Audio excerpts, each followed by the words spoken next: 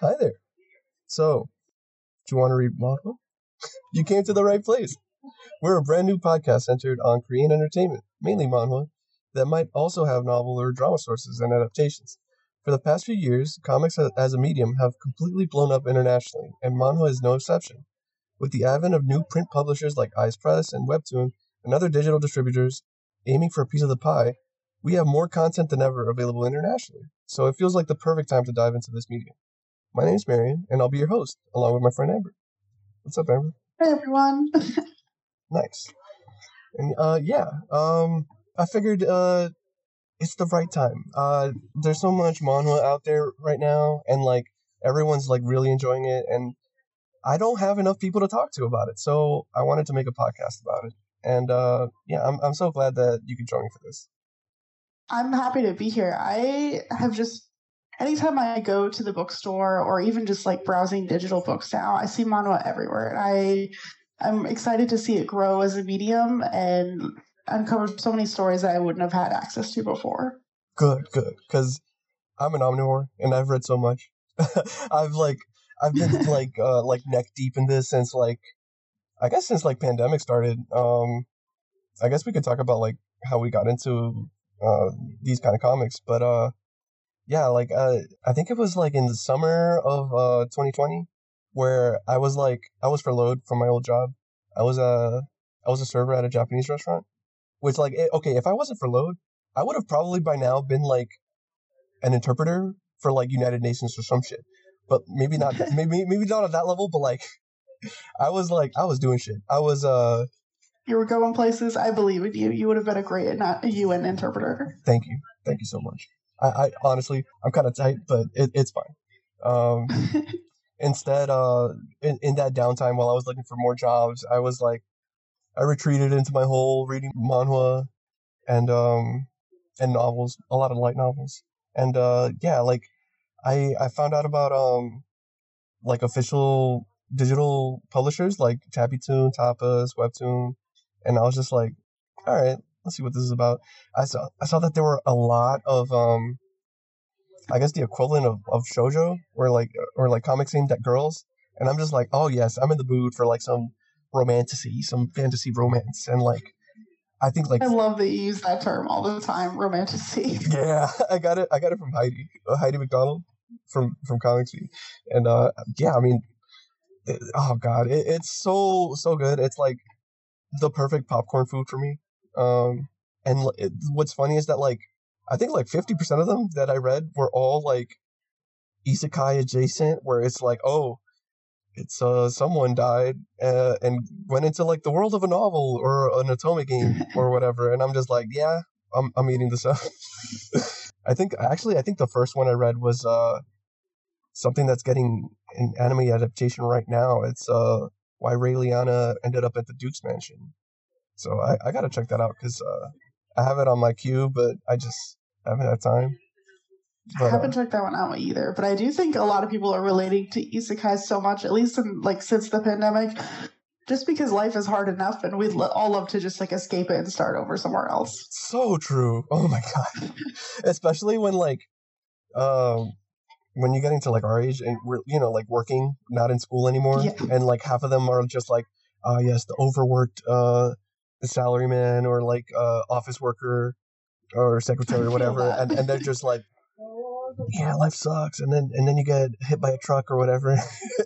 Oh no, not truck-coon. You're right. And you just end up in another world. Like, yeah, sometimes you might need that. but yeah, and like it just from there it just exploded. I feel because I read a lot of action stuff. One of the series we're gonna talk about today is like I think probably the biggest breakout hit we've seen. Yeah, it's spoilers. It's Solo Leveling. It's probably an episode title. But yeah, how did you get into manhwa, Amber? Yeah, so my first foray with manhwa was actually before I even got into manga because I didn't know any better. So yeah, even though I'm a huge manga nerd, my first book was actually manhwa for as far as reading Japanese or Korean comics, and that was actually Fairy's Landing. that was published out by Tokyo Pop. Oh my god. And yeah, it's so old now, but at least in terms of like literary world, it's old. It's not really that old, but they never finished publishing that series, and I'll never forgive Tokyo Pop for that, or the author, I guess. But there are many reasons to not forgive Tokyo Pop. That's just one of them. Yes, that's just one. But so, I mean, at the time, I didn't know it was a manhwa. I didn't know the difference between these books. I was just getting into it in like middle school or something. But after that, I didn't really know much about any sort of Korean comics until the last, like, I want to say a couple of years. I got a lot more invested into it. And that's really thanks to like some really good targeted ads, as well as a friend telling me about solo leveling at just like a random party one day. He's like, "You have to read this. You have to read it right now." And I'm like, "I will get to it eventually," and I finally did. But I mostly have read a lot of manga titles and then things that have been put out in physical print more recently. Nice. Yeah, I mean, big ups to your friend. And also, I have also noticed a lot more like targeted ads actually, like especially like on mobile. Yes. Instagram actually has my number. Yeah, Instagram. Holy shit! I got so many I got tapas and manta ads, which is really funny because like I feel like all out of all of the ads I've seen, only like maybe 3 of them were actually series that I haven't already read, which is like maybe Yeah. I'm doing something right. I'm reading all the ones that are getting promoted. That's exactly what happened to me. Is I saw an ad on Instagram from Manta for Under the Oak Tree, and I was just blown away by the art. And I'm like, I have to see what this is about. And I'm like, oh well, it's a webcomic ad. I can at least just like test a sample for it. And then I saw how cheap the subscription was, and like sold, and it's just been all in from there. Nice. Yeah. I also I think that was the first Manta title I read. It was the art is gorgeous, and I kept up with it because I really like the story and the characters. Yeah, we'll probably cover that in another episode. But yeah, I think if you haven't already started reading manhwa and you're into comics, like what are you doing? Exactly. Just jump in. Just jump in. There's so much out there, and so this podcast, we're gonna put out episodes monthly. Well, we're gonna aim for that, and then we're gonna probably go back and forth between like something named like male audience and female audience. So like this is the first inaugural episode. We're gonna do the biggest webcomic out there, and it's probably Solo Leveling is probably that, right? That's one of the biggest action comics I've seen.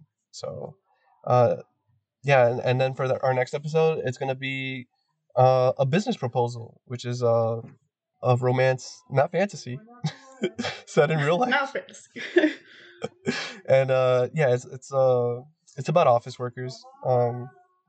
We'll discuss that later, but yeah, I think there's a really healthy variety of stuff to read out there, and we just wanna talk more about it. And I'm sure a lot of you out there probably like me, where you might not have people to talk about it with. So yeah, you can listen to us chatting. You can talk to us. You can send us emails, whatever. We opened up an email and a Twitter and everything. If you have any suggestions or any comments or whatever, just send them our way. We'll read them. Maybe we'll talk about them. Depends. But yeah. So I guess we can just go right into solo leveling, or how the YouTuber influencers go solo leveling. But yeah, what is solo leveling? Well, I just said it. It's an action / fantasy, global sensation. It centers on Sung Jin Woo, who is a hunter. He's an F rank hunter, I think. Basically, there are people who awakened around the world after the appearance of these like dimensional rifts called dungeons, right? And basically, like people like awaken powers, and they get like measured and evaluated to see like how strong they actually are, and depending on like their power level or whatever, they get approved to enter dungeons and fight monsters and basically like protect humanity, sort of like you have to clear dungeons, otherwise the monsters can like overflow and like invade the real world, so everyone is trying to prevent that. But as you'll see in the series, there's a lot of escalation when it comes to these monsters, and like the threat of these like dungeon overflows just keeps expanding, and stuff happens. Sung Jin Woo actually is he's like weak or whatever. He's not really like successful at his job, but he has to do it to survive. He doesn't have like a steady job. He's trying to provide for to keep his mom like being treated at a hospital because she actually has something. Is it called like dungeon sickness or It's whatever? the eternal slumber.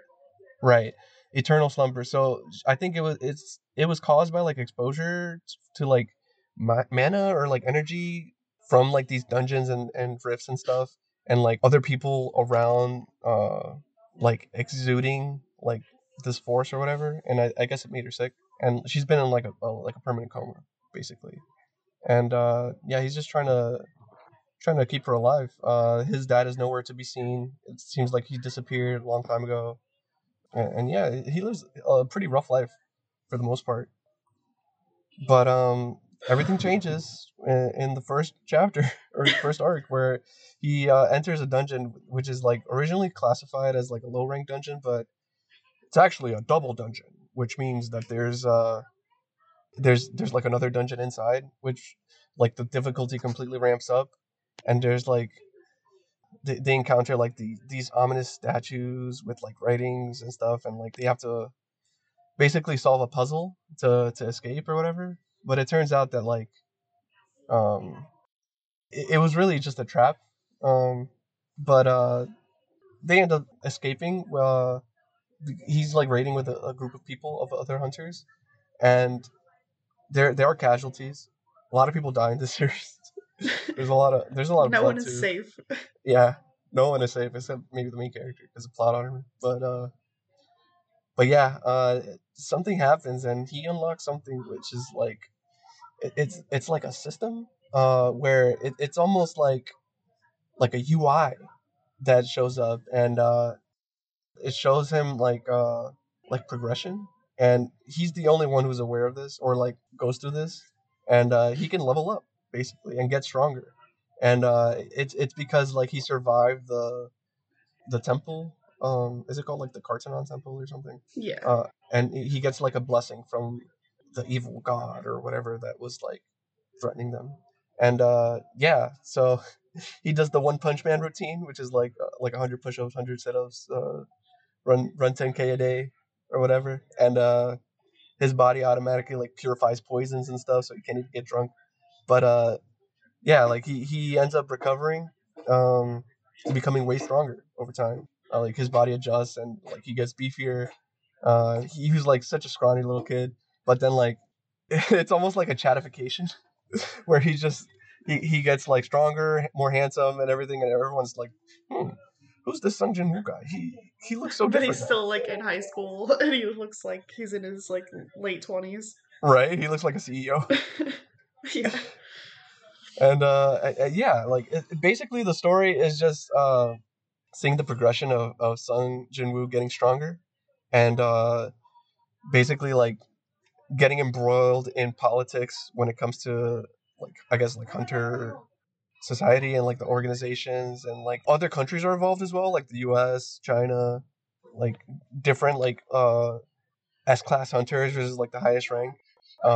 We get to see them over time, and because like Jinwoo isn't like immediately like super busted, he gets to go like under the radar for a bit, but things do catch up to him, and like his strength becomes like too big to ignore. Like he's just that necessary to save and like protect Korea from like this existential threat of monsters.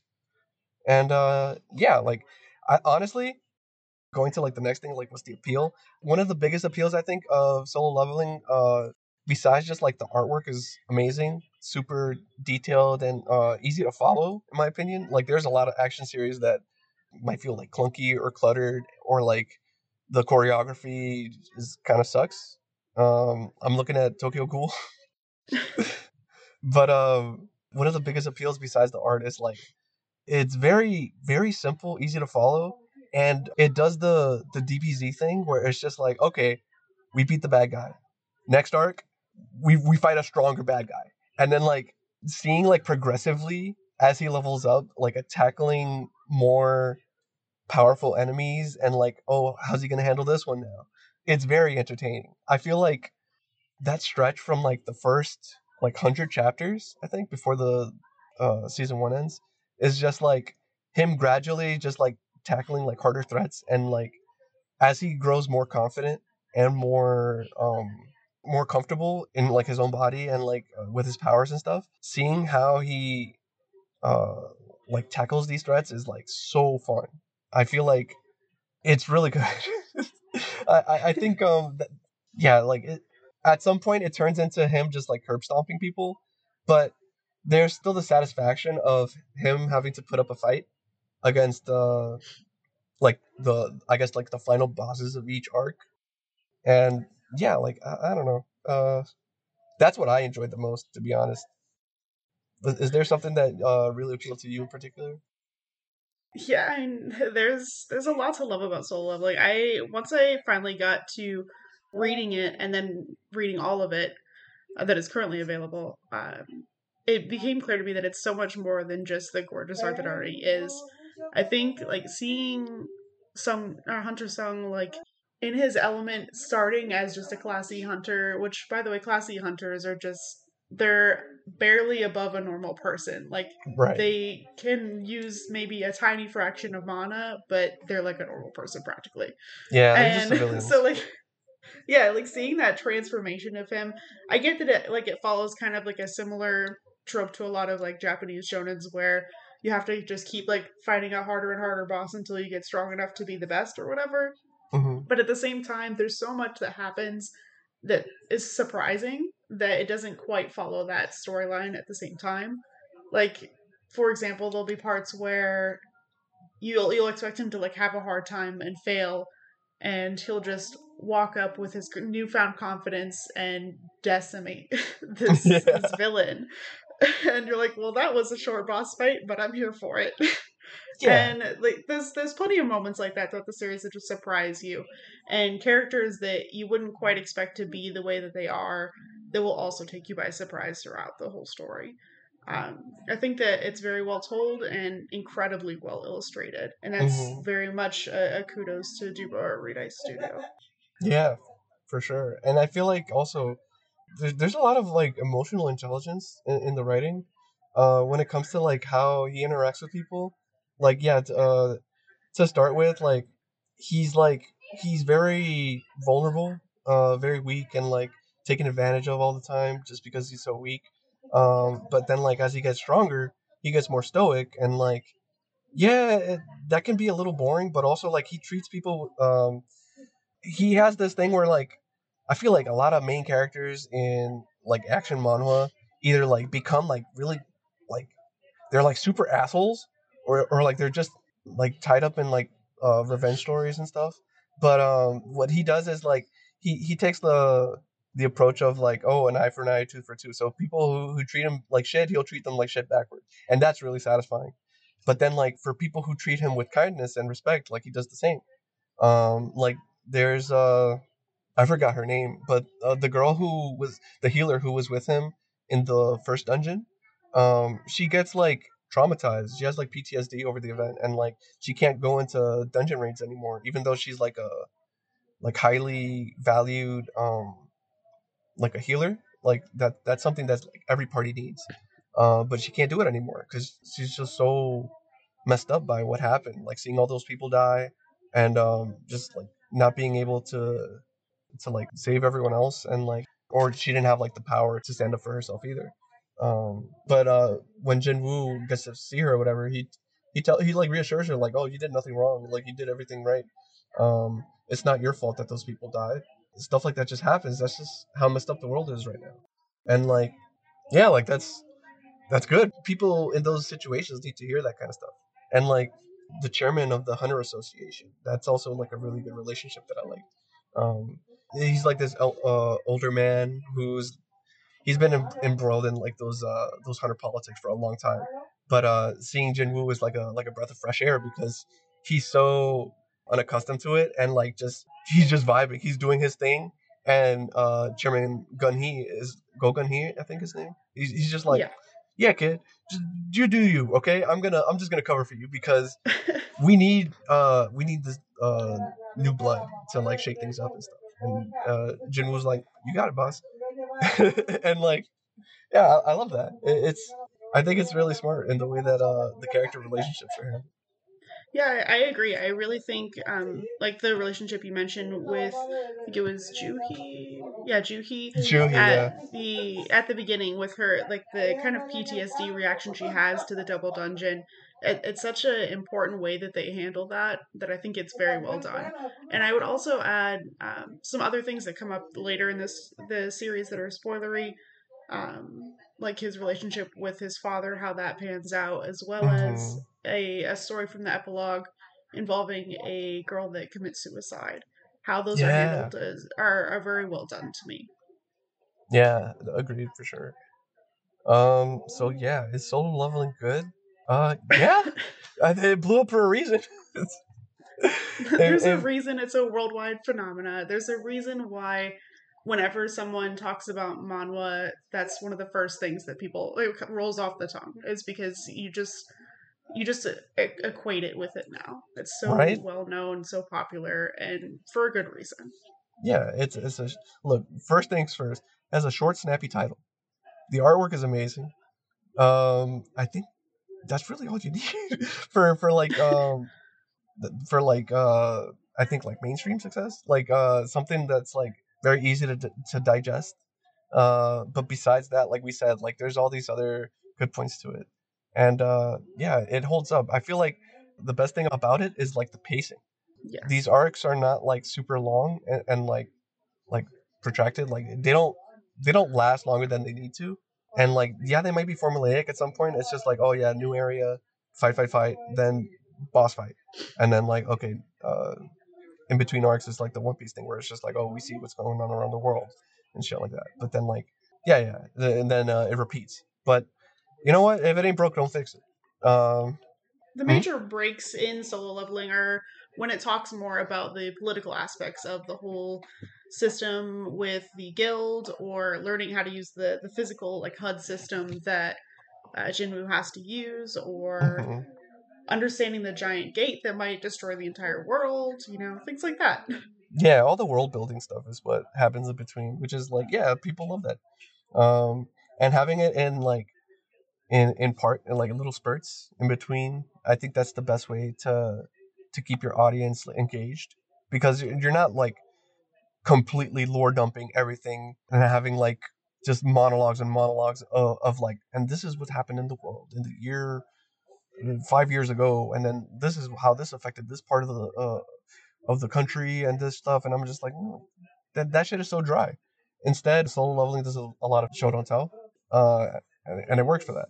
And yeah, I think we should have talked a little bit about the people behind it. So originally, Solo Leveling was a web novel by the author Chu Gong, and the comic version is done by Dubu at Redye Studio, which is they're known for a lot of action series.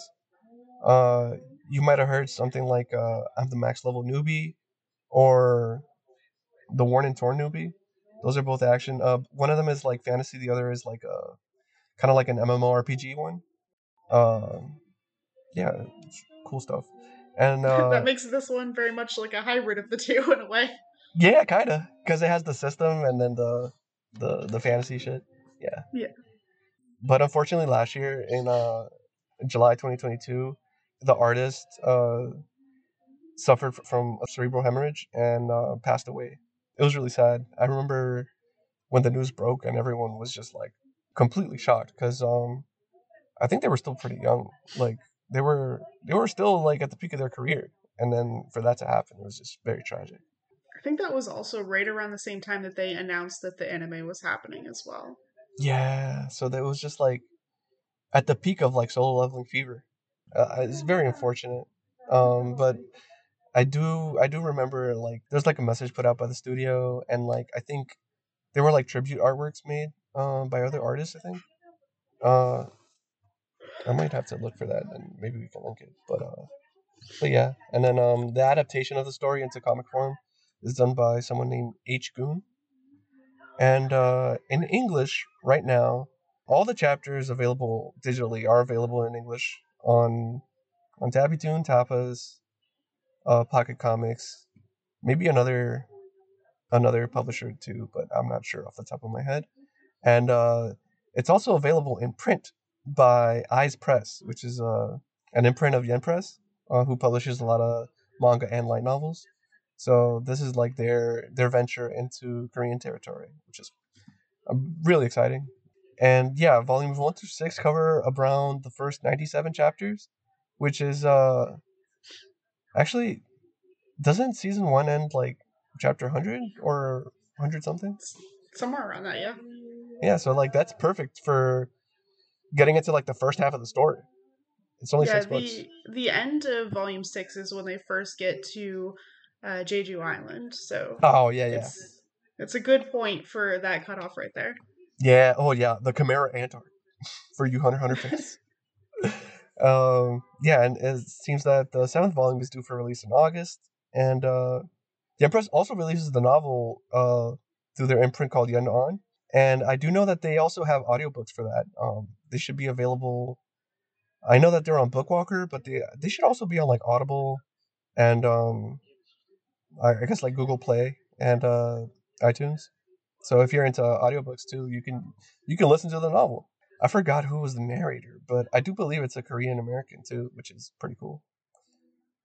Oh yeah, and as we mentioned, there's an anime coming out next year in 2024. I believe the studio is A1 Pictures, and Crunchyroll is one of the major sponsors on the committee. We've gotten 2 teaser trailers so far, and everyone's excited. This is the one series where everyone's like, "This needs to be animated. This has to be like the first like big manhwa anime," and which is like it still has the chance for that because we got Tower of God and God of High School, and people did not really like those adaptations because they were like super rushed. A lot of stuff writing on this. Well, hopefully it's good, it's successful. It might be successful even if it's not great. Both of the teasers have looked amazing for it so far. I think I only saw the first one, so I gotta see the second one. But I mean, I think this is good. The fact that it was announced, I think like last year, and there's still like another year for production to carry on is a good sign. I've seen a lot of dumpster fires happen. The Japanese side of anime, like freaking One Punch Man season 2, it was like announced 6 months before it aired, and like I think the first trailer came out like maybe a couple weeks before the first episode came out, and it was just, oh god. When you see stuff like that, that's how you know that there's a lot of problems going on the production side in terms of like management and like making sure everything is like getting produced. like I don't know. It's just it's messy, but this is a good sign in my opinion. The fact that we still have like a whole year ahead of us. And there's also a mobile game that was announced, and yeah, it's called Solo Leveling of Rise. There was actually a press release in March. Um, the developer is going to be a company named Netmarble, and yeah, they seem to be a mobile game publisher, and it's supposed to be like a faithful reproduction of the original webtoon series, and it's going to have I guess like a story mode, but it's also like an action RPG. I'm assuming like what they're going for is like a Final Fantasy VII remake type of like dynamic combat in terms of like 3D gameplay, and like there's like RPG elements, but the action is in real time.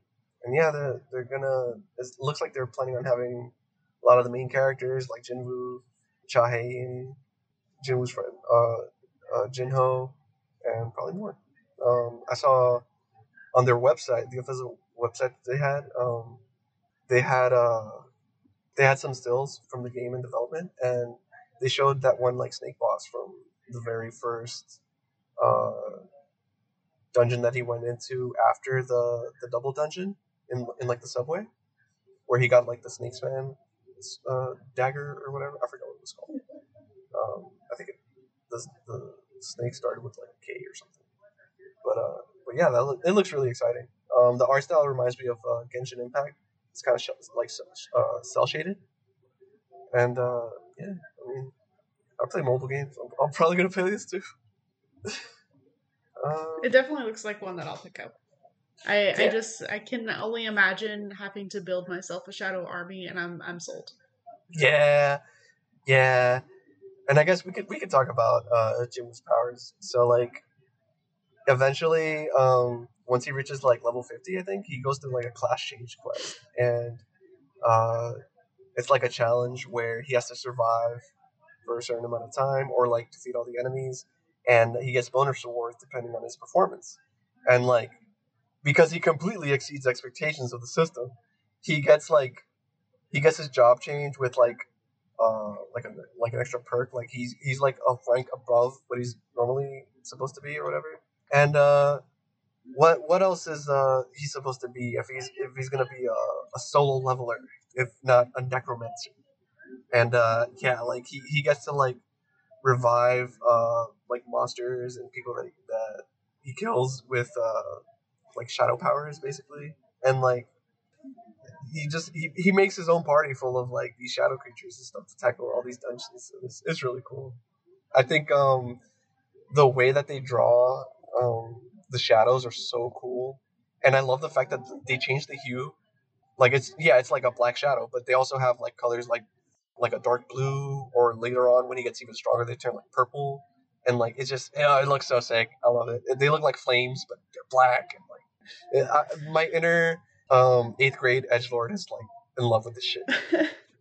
Well, not only like just the effects of the shadows, but how it also translates onto Jinwoo as well. So like on his twin daggers that he carries through much of the series, the mana and the shadows come off of those as well, and it creates this kind of like gorgeous effect along the side of them, and it really highlights the sheen of the metal. And then one of the very like key images throughout the series, and it's even like on the title card of the anime, and the first like image you see from like any of the promotional art from the manhwa is this kind of like shadowed look from his eye as well.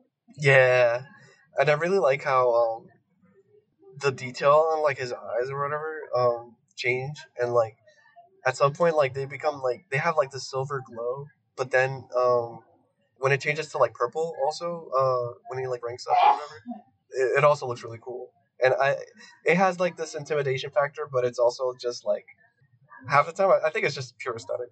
I love the glow factor on it. It reminds me so much of on Fire Force, the way the like the reflective glow from their jackets. It's that same kind of hue to it. Yeah, or even just like when you see like in a random action anime sometimes where it's like someone's in the zone, and like there's like these trails of light following their eyes, almost like the Akira bike when it's like moving, and you see like the trails of light and shit. Well, and it also like it calls so much more attention to where Jinwoo or whichever other hunter is being featured, where their gaze lies, and what is really the focus of the conversation, and their tone is like projected in it as well. Yeah, that's true. Because everyone has like some level of like aura. Like at some point, like the hunters that we see, as everyone just gets stronger and stronger, and like the monsters also get stronger. We're just introduced to like these super powerhouse characters, and they all have like their own presence, and like the way that they carry themselves and stuff. It's reflected in like the body language, and also the way that they like wield their power, like the mana and like the energy coming out of them and stuff. Yeah, it's pretty cool. Yeah, we talked about how the Jeju Island raid is like basically the end of the first half. Basically, there's 2 seasons, quote unquote, which is what a lot of manhwa use in terms of like breaking up, I guess, like parts of the manga or the comic. So like after like this story arc that like leads up to like a climax and like a change in the climate of the story, they take a break and they come back, and yeah, that's where I think most of the nitty gritty of like the world building and the lore kicks in, because we start getting answers for like why did Jinwoo acquire like this system and become like this necromancer with like super strong powers and shit, and like why him? Um, I guess we could probably ease into like the spoiler territory. Yeah. If, I mean, just diving right into spoiler zone here now. I would agree that the Jeju raid is like the big turning point for the story. At the beginning, like it's all about him figuring out how to survive in the system and to progressively level himself up to not be a weak hunter anymore and go from a class E to being a reawakened no cap rank S. And then when it comes time to do the Jeju raid, he's got so many other things going on in his life, whether it's with his mom or his sister, but he's acquired some shadows at that point and he's feeling confident, but he's not signed up to go to the Jeju raid. There's other national hunters that are signed up to appear there. mm-hmm. But he still ends up going because it's going horribly wrong and he knows that he can solve it. And it turns out that there's this really powerful shadow, as expected, at the Jeju Island raid that we come to know as Beru, or later in the series, that becomes one of the shadow soldiers. But that whole scene is just a huge kickoff for all the intense politics on a global scale of the hunter system. Yeah, it's like the first real introduction of like international hunters, because Jeju Island is like so close to Japan, and this leads to like the threat of like these monsters in Jeju Island. Japan has to step in also just to make sure that these monsters don't cross the sea and come over and like invade Japan and stuff. So that's where we start getting the politics. What was that? And also the fact that the Japanese hunter Goto Ryuji is like trying to become a national level hunter, and in order to become a national level hunter, you have to participate in like an international scale raid. Yeah. And oh man, Ryuji, his like, oh man, when he gets introduced, it's like, oh, all these Japanese hunters, they look so badass and cool and shit. And then, but then we see like, oh, some of them are pretty arrogant and like they might be a little stuck up, or like I was gonna say racist, but like they're not like overtly racist.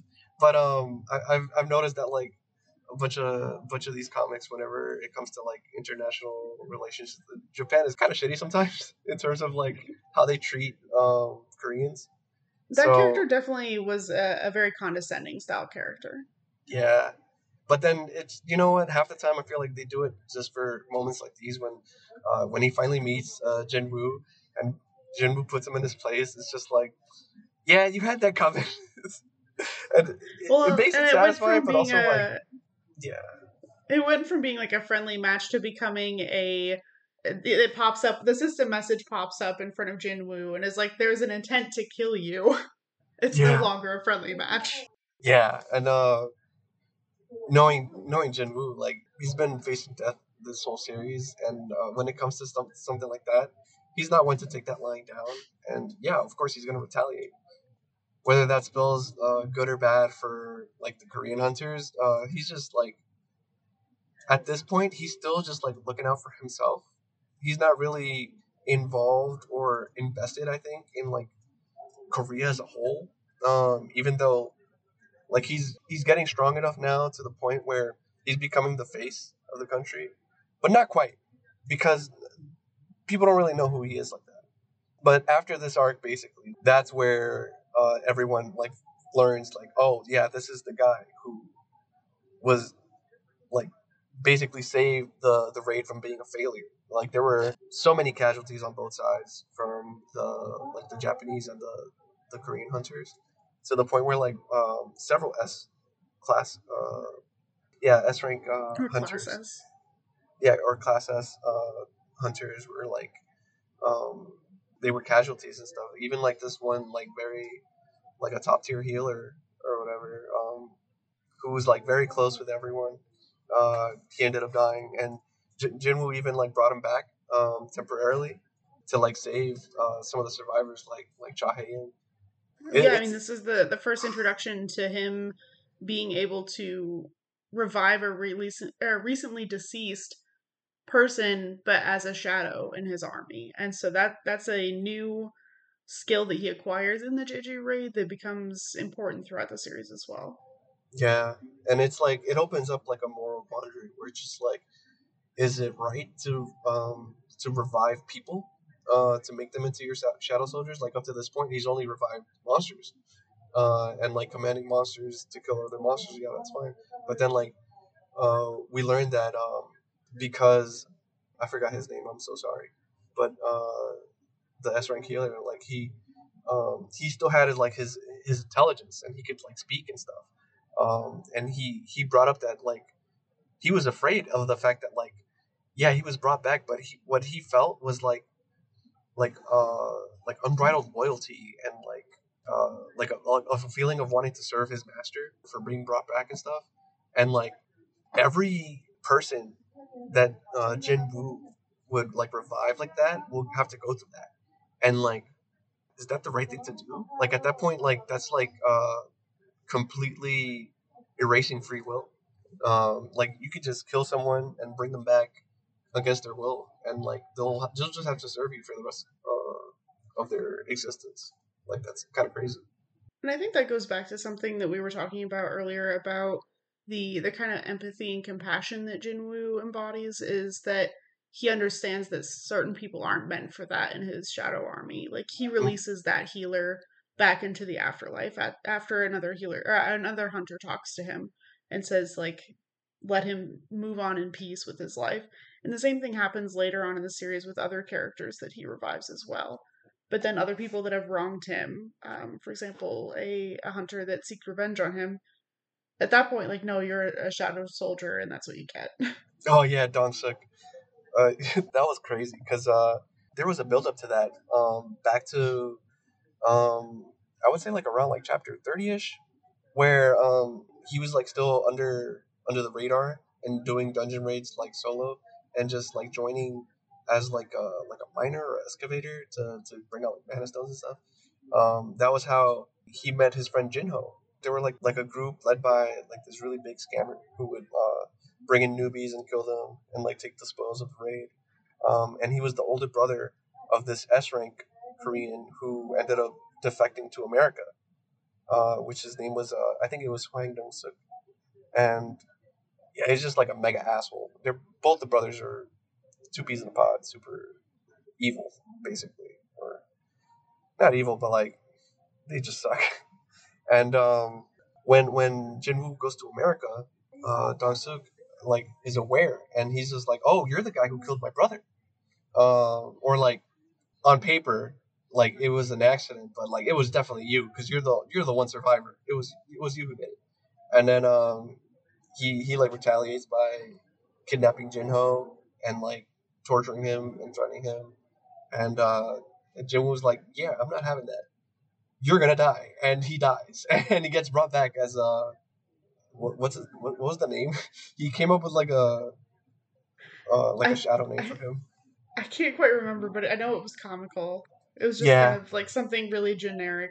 it's just like a one word like a generic like tank or something. Not tank. Yeah, like it wasn't even like an actual name. It was just more of like a position. Like a position or an object or something. Yeah. Like at one point he starts like accumulating some shadows and he's like, you know what, you're gonna be number 1, you're gonna be number 2. Yeah. Yeah, I think the only one who got like a real name was Igris, and then everyone else is just like there was the orc named Tusk. There was this like horned bear or some shit named Tank, and then the I don't know. It's silly. There's comedy in the series. Like like the 3 strongest shadow soldiers, the commanders or generals, so to speak, they all have like official names that you hear all the time, like Bellion, Ignis, and Beru. But the other ones are all just like throwaway craziness that he just like needs to give them a name because the system tells him to. Right. But then there's also like some you said are comical, And then I think the dragon that they brought back as well had a name, but I can't remember that at the moment. Was it like Cashiel or something? I think it was like... Yeah, it's like he revived a wyvern, and he named it Kaisel. And it's like...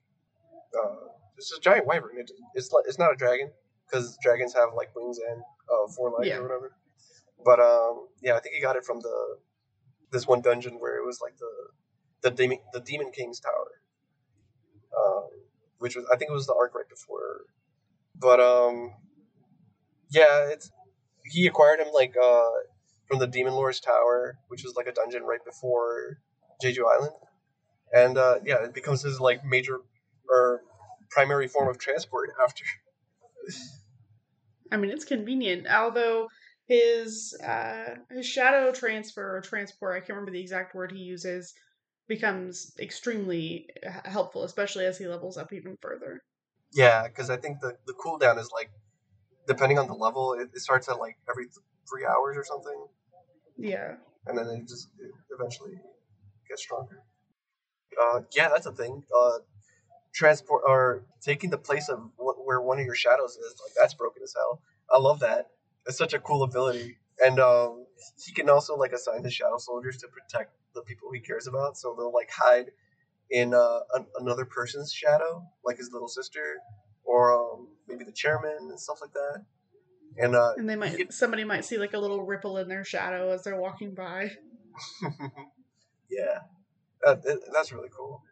Oh, and yeah, one of the major reasons, for Jinwoo to continue getting stronger or whatever was finding a way to cure his mom, and he actually gets that thanks to the system. I forgot how it led up into it, but basically he got like an elixir, I think, or like some kind of concoction made from like the materials of these things that he got from the dungeons he conquered, and he got that to basically it cured his mom, and she woke up from her coma, and it was actually like very heartwarming. It was a very sweet moment, and something that I felt was like sorely needed at that point of the story, because at that point it was just where we were just getting a lot of like, oh yeah, Jinwoo was super badass, and he's just like the most stoic guy ever, and like, yeah, but we got to remember that he's still human. Like, no matter how like abnormal his powers are, and like how much he stands out, like there's still a person underneath all that. Yeah, I thought it was important that he also used that on Jinho's father later in the series. And he specifically tells him that he doesn't have a cure, he can't fix his pending eternal slumber. Then, as a birthday present to Jinho, he does it because he sees that his friend is just distraught over it, and he'll do what he takes to be there for his friend. Yeah, I like that too, because it's a good fake out, because usually they reserve moments and stories like that for something maybe not at that level of stakes. Like when it comes to uh like the actual life of another person, usually we wouldn't get that like will he, won't he, or whatever. Like it'll just be straight up like, oh yeah, or no, I won't help. But having him go get back on that and just help him out anyway after seeing Jinho is like, that was very nice. So moving into some of the more like technical aspects of the series, one thing that we learn about is where the system comes from. And so at one point, Jinwoo ends up going back to Kartanon Temple. He's summoned there from a quest from the system, and the architect tests him in the double dungeon, and turns out that the architect is the one who built the system, but he's not in control of the system anymore. It's something he created and is beyond his power at that later on. Yeah, at some point, yeah, I think when Jinwoo like interacts with him and stuff, and we actually find out that the source of his powers is actually the Shadow Monarch, and there's this whole thing with like monarchs and I forgot what the other faction is called, but the rulers. The rulers, monarchs, rulers, this is the same shit. But yeah, different words for kings. Yeah, right. But we find out that Jinwoo was actually selected or like chosen by the original Shadow Monarch, due to his like tenacity and like his outlook on life. Basically, like he was somewhat of like a similar temperament to the original Shadow Monarch, and he's just like, you know what? I think you're the right guy. I'm gonna give you my heart, basically. And yeah, it's like a mana heart or something. Basically the source of like his powers. And the reason that the system was built or like put into place was so that Jinwoo could actually develop those powers and grow into it instead of uh like I don't know, like completely destroying his body immediately because under the stress of like you can't handle all this like immediately. And honestly, yeah, like when I first saw that, I'm like, that's kind of convoluted, but I understand it. I didn't think it was like bad or anything. I just thought it was like I don't know. But I think I made peace with it. I'm like, you know what, this is fine. Um, it felt like a little clunky in the moment when I was reading it weekly, but then I'm like, you know what, this is fine. It's whatever. I like that. A lot of okay, jumping way further. At some point, like after Jinwoo completely unlocks all the Shadow Monarch's powers, and he gets to like recall the original army that went up against the rulers, and like they have their memories of their first monarch or whatever. But then like uh, they see like traces of him inside Jinwoo, and I'm like, oh, this is really badass. I like that. Yeah, I mean, the whole feud between the monarchs and the rulers, when I first started uncovering that through reading, it was a little confusing. And then as I kept reading it, I realized it was meant to be confusing Mhm. because, like, for Jinwoo, it was supposed to be confusing. He didn't know which side he belonged to, and he had to figure that out and figure the system out and where his place was throughout it. And so the confusion for the reader was also because of the confusion for Jinwoo, and it seemed very intentional at that point. And once it's all revealed, it's no longer confusing. Yeah, it's like it's meant to disorient the reader. Uh, yeah, and then so like the rulers are basically these entities that you can think of them like angels or like beings like close to God or like the creator of the universe. And the monarchs are kind of like rebels, I guess. Like I think at some point they like disagreed with the way that stuff was being handled, and they're like, no, fuck this. We're gonna do our own thing. And well, that was my understanding of it when I read it a while ago. I should have reread it, but I did not because I thought it would be cooler to have someone who's like uh, caught up like recently, and then for me to like riff off that. But anyway, yeah, like basically they're like feuding, and the Shadow Monarch, he kind of rebelled against the monarchs, but he also was like, fuck the rulers too. He was just like a rogue. Yeah, he was just like a rogue, and he ended up defecting, and like it was a very long flashback, but seeing the way that like he completely like influenced the tide of the battle once he showed up because of his powers of like yeah, like after he killed all these like angels and demons and shit and all these different armies, he just revived them and added them to his own shadow army. Like that was crazy, and it's just like this is like one of the most broken powers ever. Well, they also made it clear, very clear, that the power of the monarchs and the rulers is so far above just regular S class hunters, which are like the strongest hunters that exist. They did that by showing just an immediate brutal murder of the American national hero Christopher Reed. The rulers showed up and just destroyed him. Yeah, And and then didn't he have like a fragment of one of the rulers? yes, he did. Yeah, so he was like They he had like a partial piece of power of the one of the rulers. Was it like the fragment of brilliant light or something? Uh, yes. yeah. So in order to see how actually powerful these beings are, like we got to see how someone who's supposed to be like a subordinate just gets completely washed. And I think it's also important to discuss how Jinwoo's father actually comes back into this. So after being gone for much of Jinwoo's life, he reappears in the story, and turns out he's been with the rulers the whole time. So in that, he realizes that his son is a target, but then the most brilliant light decides, no, you need to protect him.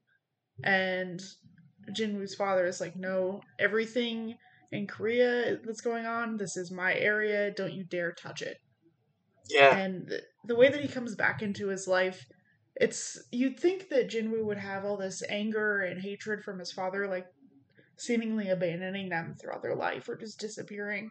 But the way that he just kind of melts away and accepts what the role that his father fell into because of what he knows and what he's been through in the past like few months that happens in this comic, it's very cathartic and rewarding.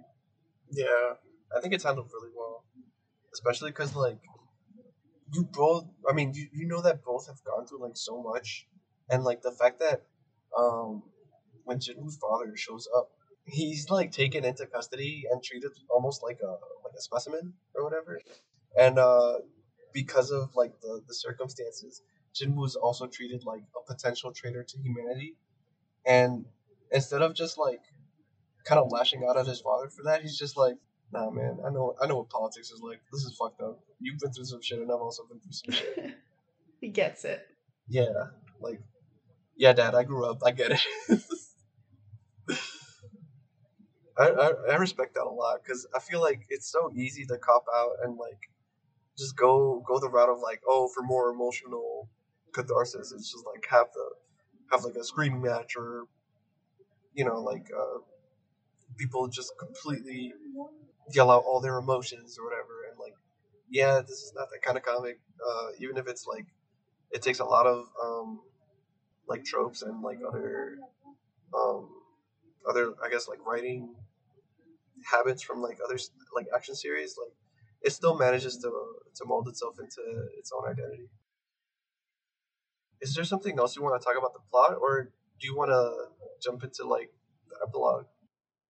Well, I mean, most of the plot points that are really important we've talked about. I think it is important to also talk about the current epilogue chapters and some of the things that are uncovered in that, as well as how we feel about the ending of the main story before Oh the yeah, epilogue, I forgot to talk about because that's a choice. that. Is true. Oh yeah. So at the end of the main story, Shinwoo decides to basically, all right, go back in time before this whole dungeon business, this whole dimensional rift, all these things with the rulers and the monarchs like fucking up Earth. Yeah, Let's he uses the cup of reincarnation from the most brilliant light. basically hit the big old reset button because world is fucked up right now. The world needs healing, and the way to do that is just let's just do some things over. And he chooses to go back. He retains all his memories, but no one else remembers that timeline basically, and like what he did to save everyone, and like the way that he protected Earth, and like saved all these different people from different countries, from different outbreaks. Um, all this influence that he got from wielding his power for the sake of others, and he decides, I'm just gonna do this again, but from the shadows, where I always was, and I'm gonna do this like outside of the I guess outside of like watching eyes, and like just take care of things so that other people can just live on with their lives. And yeah, it was an ending. I feel like it was very when people first read it, they're like, oh, what the fuck? This is not what I expected. I was waiting for like badass Sun Jin Woo to like finally get the girl and like live it up, and like everyone loves him and everything, and it's just like, nope. I I'm will just say, if it mhm. wasn't for the epilogue chapters, I would have been very upset with that ending. I'll tell you this, like I read the web novel. Um, I read through like a really shitty like Google translation because the web novel was free, and I was just like, I want to see what happens. And like when I read the ending, I'm like, what the fuck? Then I was like, oh, there are epilogue chapters. Yeah, I don't. This kind of soured my mood. I kind of don't want to read more because I felt like for the longest time, like after at what point of the story was? I think it was like right after where he meets Juhi in like chapter like 40 or 30 or whatever, like after the assassin incident, and like it's like decided that like, oh yeah, she's not gonna be a love interest or whatever. That Jinwoo is in the comic is kind of like portrayed as like, oh yeah, he's the stone cold badass. He is like a man's man. He is the kind of character that the people who read Berserk and call it like a manime. He's like a character aimed at those people, where it's just like the people who are like they watch Fight Club and they completely miss the point. I haven't heard that term anime before, but I love it. Continue. Basically, he's supposed to be like the ultimate like badass self insert. Yeah, it's just like a self insert. Like it's like a power fantasy, basically. And then this ending completely shits on that because the whole point of a power fantasy is, in my opinion, to just like yeah, it's like a self insert, and you're supposed to feel like elated because oh yeah, this character is doing everything that I couldn't, and I'm getting like vicarious enjoyment out of it, basically. And because Jinwoo doesn't get that kind of like outward like affirmation from other people in that ending, it just completely shat all over that. And for that reason, I respect it. But also, it's just like, come on, you built the whole story up in a certain way, and then you just pull the rug. Yeah, they completely destroyed everything that you had read, essentially. All the relationships that had been built, all of the levels he had acquired, all of his shadow soldiers gone. Nobody remembers him. Nobody knows everything that he's done for the world. And the only people that ever will are the rulers that still exist, or some of the monarchs, or things like that. Yeah. Well, actually, not even the monarchs, because he goes back and finds the monarchs. Yeah, people like outside the influence of like time and shit. Yeah. So just the rulers, and not the hunters that have a piece of the rulers in them, but just the high tier rulers. They're the only ones that know what happened, and they're not even on the regular plane of Earth. Mm-hmm. And so just rewriting that whole story from being a child, and he's now also immortal and can fluctuate his age based on what people want him to look like at that time. It's insane. Yeah. It's crazy. I was just like, what the fuck? Oh, I felt like at least the way the comic portrayed it was a little more palatable. Like I didn't have as much of a like a sour taste in my mouth reading the comic version that I did the novel. But it was still just like, I don't know, man, all this build up, and it was like an anticlimax almost. Yeah, I don't know. But I feel like the epilogue. Yeah, the epilogue, like maybe it was a good thing I didn't read it, because then I got to experience the comic version. But like it did exactly what I wanted, which is like follow up with these other characters that like I cared about, like the second chairman. I forgot his name. Woo Jin Chul. Yes, Woo Jin Chul. Jin Chul. He was like the second in command to Go Gun Hee, and now he's a beat cop. Now he's a beat up cop. Because hunters don't exist anymore in this universe or this timeline, and Jinwoo is now a high schooler on the track team, and Chahayan is also on the track team, which is why Jinwoo was on the track team, so he can get back to her and meet her in this new timeline. Honestly, that was very bold. Yeah, that is very bold, and it worked apparently. But well, also we talked about, I think it was, forgive me if I mess up her name, it was Jihu or Juhi, the healer at the beginning. Yes, so she is now like working at a hospital, but he doesn't talk to her at all, and they don't she doesn't recognize him. But I also think it's very soothing that there's like these moments where people are like, have I met you before? And if he has a choice to give them their memories of him back and what happened. And I think he does a really good job with that for both Woo Jin Chul and Chairman Go Gun Hee, as far as like giving them those memories and allowing them to share that moment with him. Yeah, I honestly, that's the catharsis that I needed. I needed like these characters acknowledging the fact that, like, yeah, Jinwoo, you fucking did that. Yes, you did it. Thank you. And also, damn it, that was so fucked up. Yes. But also, like, I really like some of the different choices that they make throughout the epilogue. Firstly, now as after it like ages up, Jinwoo, he's no longer a high schooler. He is married to Hunter, or no longer Hunter, but Chai Hae-in, and he's his own like beat cop working under Woo Jin-chul, and he's a very successful cop because he uses his shadows that he still has. And like at the very beginning, I mentioned there's a case where he works. There's a girl who commits suicide, and that's due to some abuse from a stepfather. And I think the way that they handle that and him arising her spirit, it's very satisfying in resolving a crime that happened to her that nobody understood. But at the same time, he also made it sound like it was a homicide instead. So I was a little torn on how he resolved that in the end, but I was glad that the truth came out about that particular case and how he handles his cases with his shadows. Yeah, I agree. Honestly, like, it's very good. I feel like if you read the series and you had some kind of like disappointment or maybe expectations that weren't met by the actual ending, the epilogue does a great job of like recontextualizing everything and like or like just continuing picking up where exactly where it left off and seeing like what happens after. Like, yeah, like whenever Jinwoo like physically touches people who were like, I guess, shared important memories with him, uh they get to like recall what happened in the other timeline. And like seeing that happen and getting their emotional reactions on screen is like, I love that because like I said, it brings catharsis. It also it allows people to grieve, to like process exactly like what they went through.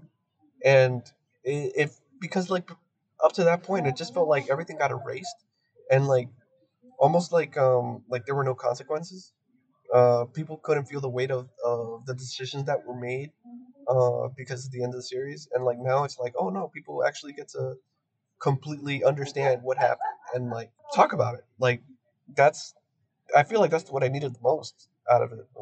I needed people like understanding exactly what he did, so that his decisions feel like it actually had weight behind it. Yeah, I completely agree, and I think that the epilogue also has a couple other interesting points. For example, there's a single like one shot chapter about the monarch of dragons, and he somehow ends up in the beginning of the story Jinwoo's body, and like he is getting chastised for being late, and he is so upset about this that he's just like, I can't take this embarrassment. What do you mean I'm late? And he just like appears all of a sudden. And it's such a like a comical just like side note. But it's a way to just kind of like provide that comic relief for a villain that was around for quite a while in the main story. But the bigger point of the epilogue is a setup for the spinoff. So the spinoff that got announced for Solo Leveling, and I think it started now, is Solo Leveling Ragnarok, and that's all about Jinwoo and uh Suho? yeah, it was about Suho, but I was trying to recall her name. Cha Hae-in, Oh, like and yeah, their child together, which is Suho, and he's like the little monarch according to the Shadow I Soldiers, love that name. and he has the ability to fly and has somehow inherited some of Jinwoo's powers. But it shows him like growing up as a teenager and then later into high school. And as he's growing into these powers and becoming a little monarch of his own, it kind of undoes some of the parts that were taken away at the end of the story, like the idea of monsters and gates and all these dungeons, because he gets sucked into one himself as a teenager now. And his memories are taken from him by Jinwoo, so he won't remember that he can fly or have all these abilities or the Shadow Soldiers. But now he has an opportunity to be in the system and level up himself. And he has a little phrase that he says like, knives are cliche, men fight with their fists, and he becomes a brawler instead of a knife wielder. That's Yeah, really amusing. I love that. I love the fact that he's like he uses gauntlets and fists and shit to fight. Yeah. Yeah, and I do think it's interesting where solo leveling Ragnarok is going to go. Chugong, who wrote the original solo leveling story, is also writing the spin-off, so hopefully it'll be good. We don't really know yet beyond what has been kind of shown in epilogue chapters about it. Mm-hmm. But it's very interesting to see where it goes. A lot of people are really worried about whether it's going to be similar to like in Naruto, the Boruto situation. But I don't see it quite ending up that way. I think it'll be better than that. And I think that there was like a quote in chapter 191 that kind of set this up that I loved so much, which was everything has a beginning, arises from that end. And like Arise is such a powerful world throughout the series because of the Shadow Soldiers, but Yeah, that's that the strength phrase of he uses the to. I forgot. We didn't say that. That's the phrase he uses to resurrect shadows, basically from dead corpses. Yes, and like to use that in that quote as like the end of the story, but a beginning of a new one. It felt so good to me. Yeah, it's really satisfying, and like I like what they did too with like the reason Suho's powers were sealed was because like he inherited like his mana and like aura basically from like his father, but he was like unaware of it and couldn't control it, and to the point where like other kids were like terrified of him, even though like he's just like a normal like 3 year old, 5 year old or whatever, because they had like I think like kids have like heightened senses basically to like the paranormal and shit.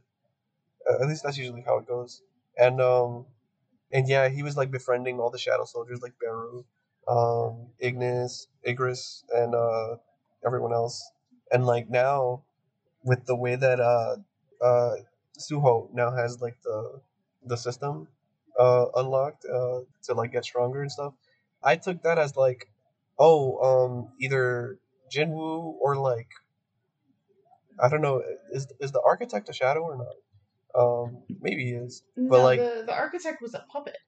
a puppet. Okay, they did something with like I feel like the whole reason that Suho is going through this now, and basically he's just fighting all the shadow soldiers that Jinwoo has in order of like how he recruited them, is so that he gets used to his powers, and like maybe there won't be like an immediate threat that he has to face, but it's so that he can like inherit his legacy without basically like Suho is like he's going through the doldrums and he's like he feels that there's something off with his life. He realizes that there's something missing. Like he's just bored and like he's strong, but like there's something missing. Something about his life doesn't add up. Uh, and yeah, it's the fact that his powers are sealed and like there's like a whole side of him that he isn't really aware of because of that. And being able to like control his powers unlock that for him, and it also it's part of like accepting yourself and like it's like another coming of age thing. I feel like Oh no, you're fine. I think I agree with what you're saying. It's a good restart using Suho, and the way that he inherits his powers and the way that he's rediscovering it is very interesting. And I think that they do a good job of tying it back to original characters as well.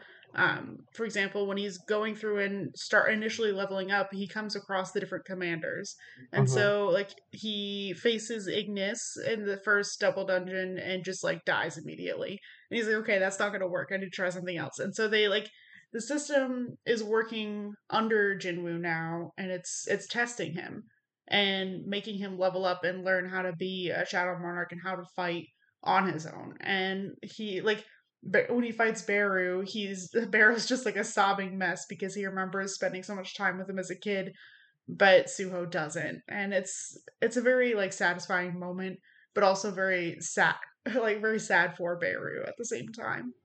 Mhm. Yeah. Honestly, this epilogue did a lot. It did a lot of hard carrying for me in terms of like accepting the ending as like just like the way it was executed. Because like I don't have anything like overtly against the ending. Like I said, I think it's bold, but without this focus on the side characters, and just leaving it at like Jinwoo hitting like a hard reset. That just leaves such a bad taste in my mouth. Yes. And this completely just like this corrected it. I agree. I absolutely would have been devastated, not recommended this to anyone if there hadn't been an epilogue. Right. Yeah. I'm glad we got to sort that out, because now we could talk about it. we could talk about it on this podcast, and I'm sure that there are plenty of you who might have like different feelings, or maybe went through the same thing. But yeah, I would love to hear anyone else's thoughts on this, because like I said, I don't really have that many people to talk to about these types of comics, and yeah, this is exactly why we started this. I think it's a good time to start signing off. Yeah, absolutely.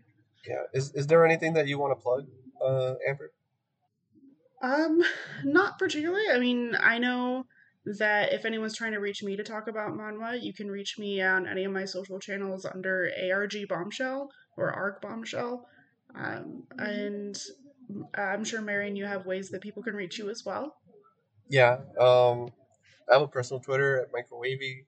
Use before the V, and on my about there, I have like a link with all my other projects.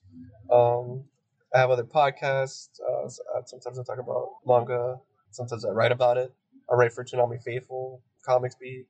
I have a personal blog too. You can find that all on ToonamiFaithful.com, comicsbeat.com, and heavensdoorknob.wordpress.com. And yeah, if you want to find more episodes as they come out of Soju Want to Read Manhwa, you can follow our socials. I made a Twitter account at Soju Manhwa Pod, and we have an email if you want to email us suggestions, or maybe write a more long form comment or question. That's at sojuwannareadmanhwa at gmail.com. And please send us in your questions and comments and feedback so we can improve and get better as we go. Of course, yeah. And recommendations, of course. Yeah, and totally. We're definitely open to that. We're both omnivores. We read all kinds of stuff, so of course we're definitely open to it.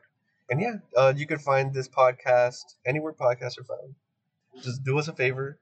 If you like this, give us a rating, a like, or share, whatever, and spread the word, because we're new in town. Yeah, we're new in town. There's not a lot of people talking specifically about manhwa, and we're here for it. So do you want to read manhwa? We do. We do. God, wait! Before we leave, we have one more thing to do. Oh, what is it? We have a scale. Yeah, we have to rate this. Oh God, yeah, I forgot. I came up with this ingenious rating system. Hold on, I have to scroll back up to see what the fuck I wrote. It's a ways back. I don't remember the exact terms we used. All right. So, on a scale of Bibim Flop to Bulgotki, what would you rate this series? Honestly, I think it's clear. This is a Bulgotki. This is absolutely a Bulgotki. God, I love that shit. But if there wasn't an epilogue, it would be a Bibim Flop. Honestly, nah, you know what? It would be Jeng Mid. Okay. Just I'll take it. We can't completely erase it. That's fair. You know, I will give you that. I will give you the mid, because it doesn't the art is so fantastic, it'll carry it. Yeah. You got it. All right. Do us a favor. If you like those terms, start using it. I'm gonna make this a thing. It's gonna enter the lexicon. Yeah, we'll hashtag it up. Yeah. Bibim Flop, a Bulgoki. Yeah. And I think you said Jajang Mid. Yes, Jajang Mid. We'll do this. Yeah. Thank you, everyone, for tuning in and listening to us. And we hope you had fun listening to us talk about this awesome series. And we're gonna get ready with a bunch more. Yeah. Look forward to a business proposal next. We did one for the action fans. Now we gotta give it up for romance after, because there's just so much out there, and I love everything. So do you want to read manhwa? We do. We do.